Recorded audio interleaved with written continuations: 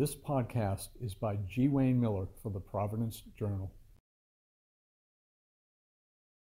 Whose idea was it to begin this exploration process? It was mutual. Dr. Fanale and I, several weeks ago, recognized the cooperation between the two systems and the value we were bringing to the patients in the state and our organization. And I think literally at the same time, we kind of looked at each other and said, you know what, we really ought to try to see if we can continue this post-crisis. It was absolutely a mutual decision. Wayne, I think that's exactly right. Was we started talking about the pandemic thing that neither of us were either trained for or knew what was to come. And after we got through that, I think we started talking about, last year was a tough year, but seeing how important we are to the state of Rhode Island, maybe it's time that the two of us sit down and talk and try to engineer our discussion going forward. So that's exactly right. What will this process entail, this exploration process?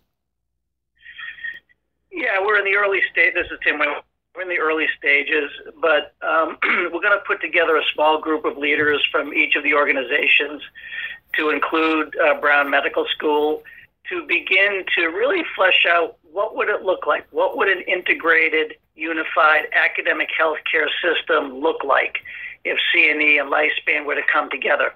We've only theorized about what it might look like for the last several years, but the leaders have actually ever sat down and said, okay, let's try to put some things on paper. Let's really talk about, what we can do together that we can't do separately. And it's going to take several months for us to flesh that out. And as opposed to perhaps some of the past attempts where we've made some missteps, we're going to put the issues of governance and leadership to the side for the moment. And Jim and I, with our teams, are going to really try to craft what this new integrated delivery system could look like, quite frankly, what it can do for our patients, what it can do for our employees, and what it can do for the state.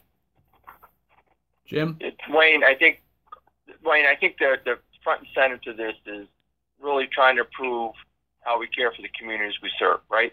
Because our missions are to take care of the communities, and really front and center that is how can we improve the resilience of our health care systems going forward, take care of our patients better in a high quality manner, and then expand the academic focus together with a partner, Brown, and teaching and research. These are all intertwined. They cannot be ignored one versus the other. So we think it's a pretty good process with our leadership getting together with Brown involvement and see if we can architect a vision going forward that we think can work and can benefit the state. And then we'll deal with the other issues, which we think we can get through. Dr. Fanale and I are pretty excited. Cautiously optimistic, Wayne. We've all been around a while, but timing is everything, and this feels like the right time to get back to the table, given what we've learned during the crisis, how we've really demonstrated that at the end of the day, we're more alike than different, that we work together in ways that we hadn't in the past. And quite frankly, I think each of us felt really good about that. And we, again, mutually said, why stop now? I think, again, we just want to emphasize, we have to work through a lot of the challenging things, and I think we can get through it. We are cautiously optimistic that we'll be able to get it done this time.